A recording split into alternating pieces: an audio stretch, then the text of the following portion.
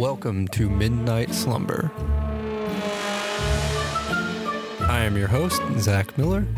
Join me as we take a journey through the alternate realities that take place after midnight.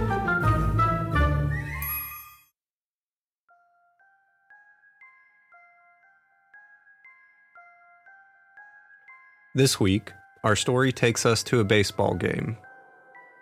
However, this baseball stadium has more to it than it lets on. Enjoy this story as the game takes a surprising turn in spiked baseball.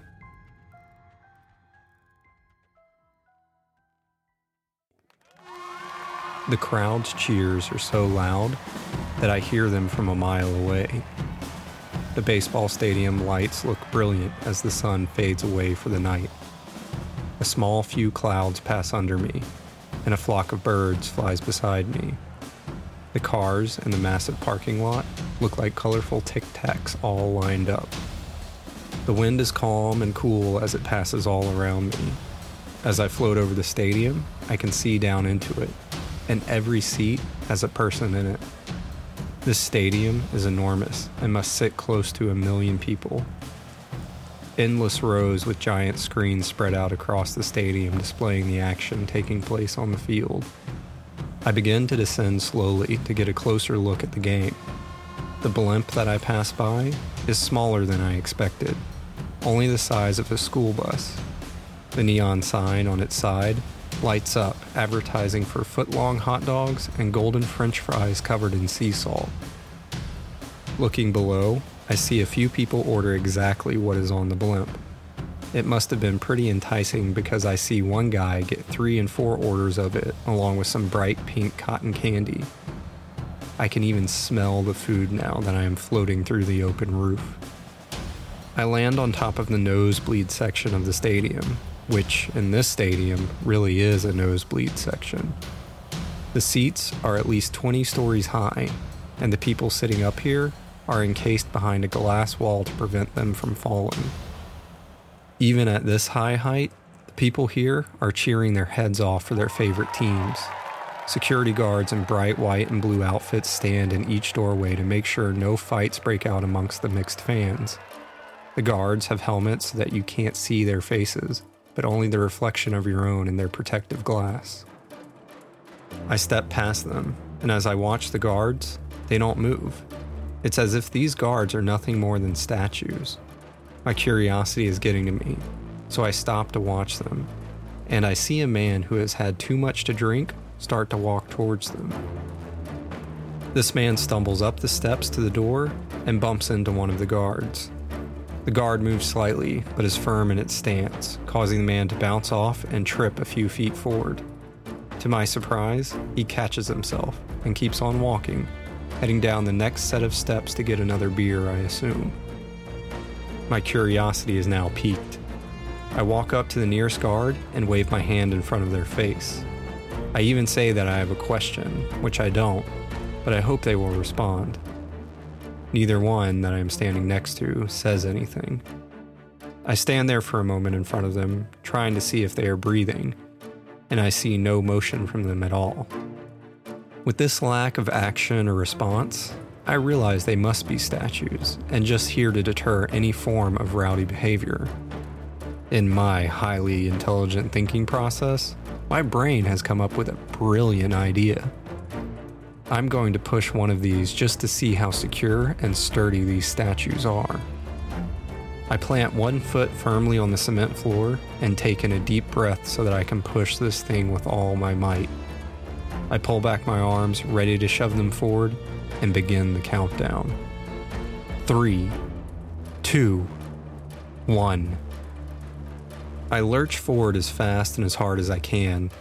My hands slam into the side of the statue, pushing hard and fast against its left arm. The figure is much heavier than I anticipated, but it begins to fall.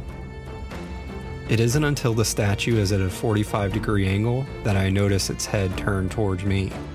Everything slows down. The arms begin to move and spin as the legs bend and adjust themselves in a strange, inhuman fashion. The guard catches itself, landing on one knee with its arms angled as if it's ready to take off after something. It's not till I look back at its helmet that I see my surprised and appalled reflection looking back at me.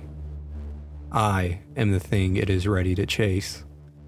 I quickly turn as everything begins to come back to normal speed. The guard, who isn't a statue, comes after me. I turn the corner and dart down the concrete stairwell, passing people and trying not to fall down the steep steps. The guard's footsteps bang and clatter as the metal on their feet slam against the floor. I turn and jump down the middle of the stairwell. It's a tight fit, but I manage to avoid hitting the railing on my way down. I land softly on my feet despite the 4 set of stairs I just skipped. I am on the concessions level, which is at the midway point in this stadium. This level is crowded with people. There is a call for concessions, meaning a lot of people are getting hungry and are starting to flood this section.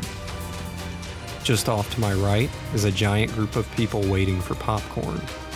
I use this to my advantage. I duck behind the popcorn stand and peer out into the stadium. Even over the crowd's roar, people behind me, and the popping popcorn, I can still hear the guard getting to the bottom of the steps. Their footsteps stop, and I know it's looking for me. I turn my head just enough to look at the ice cream stand to my right. Metal is on every corner of it, which gives me the ability to see what the guard is doing. Its reflective helmet is scanning back and forth for a while when I see a blue light start to flicker on its left shoulder. Its right hand reaches up and taps it. The guard pauses for a moment, being as still as can be, and then looks up the staircase, turns, and makes its way back up. I turn back around and can finally take a breath of relief. I step out between the popcorn and ice cream, making my way through the crowd. Once I get back to the middle of this massive hallway, I can walk around without bumping or running into anyone. My jaw drops as I fully take in my surroundings. There is food as far as the eye can see. I start walking to the right where there seems to be a lot of commotion. As I pass by food shop after food shop, I realize they have just about everything you could want to eat in this stadium. The variety is wide, from popcorn stands to high-class sit-down restaurants that play the game on paper-thin TVs around the room. I pass by one food shop that allows you to eat your cotton candy while you sit atop floating clouds that look like cotton candy. Another shop allows diners to eat their food in a glass bubble surrounded by a massive aquarium. Every food shop has a theme or some fun catch to it. The food court here is clearly as big of an attraction as the game is. I continue and make my way through a massive archway that has giant statues made of marble. The statues holding up the archway are famous baseball players such as Babe Ruth, Hank Aaron, Barry Bonds, and so forth. There must be close to 100 of these statues here, and there is easily room for 100 more. Stepping around the next corner, I feel a flash of warmth hit me. It causes me to close my eyes for a split second, and as I do, I hear the crowd die down. My eyes slowly open, and the stadium is not the same. What used to be a massive stadium is now nothing more than a high school baseball field with a chain-linked fence. The fence is very different. I'm standing on top of it where some of the seating is, about 20 feet in the air. The baseball game is caged in, meaning a metal fence acts as a roof too, not allowing the ball to go out of the field or higher than 20 feet. I turn back around, hoping I can go back, and there is nothing behind me. I am in a completely new location.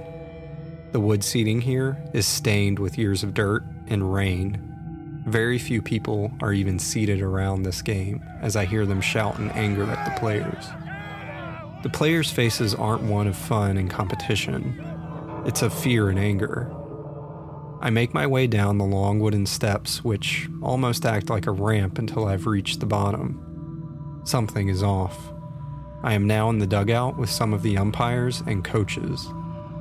I don't recognize this team, as there are no logos on their uniform, only black and white stripes with dark brown stains in random spots. The haggard and, let's be honest, fat coach pulls his smoldering wet cigar out of his mouth and floppily tells me to put on this uniform as I am up next. Before I can object and tell him I am passing through, the umpire grabs me by the head, stuffs me into the uniform, and pushes me out the door onto the field. The metal door locks behind me. I stumble from the force of the push, and I am bewildered by how quickly all that took place. I hear something heavy slam into something hard, followed by the umpire shouting, "You're out!" The sound came from home plate. I turn my head to face the batter's box when I see two guys dragging the last batter away from home plate. The umpire motions for me to approach the plate. As I do, I am handed a heavy metal bat. It's almost too heavy to pick up and swing. As I step into the batter's box, I see the pitcher wind up. I lift the bat into place, and as the ball leaves his hand, I see something shine as the ball rotates. It only takes a fraction of a second to reach me, but I spot the metal spikes protruding from the ball, even in that short amount of time. I immediately duck, and the ball slams into the overly padded catcher's mitt. I know what these brown stains are, and why that batter had to be dragged away. The umpire pulls me back up, and the pitcher is ready to throw. The ball comes flying at me, and I swing away. The sound of the metal bat and ball connecting is terrible. The ball goes soaring before being stopped by the metal ceiling. I take off for my life, and I make it to first base. I start to round to go to second when I see the ball get thrown at the person heading towards third, and it impales him in the back. I realize that since I am locked in, the only way that I am leaving is by making it to home plate or by being dragged out of here.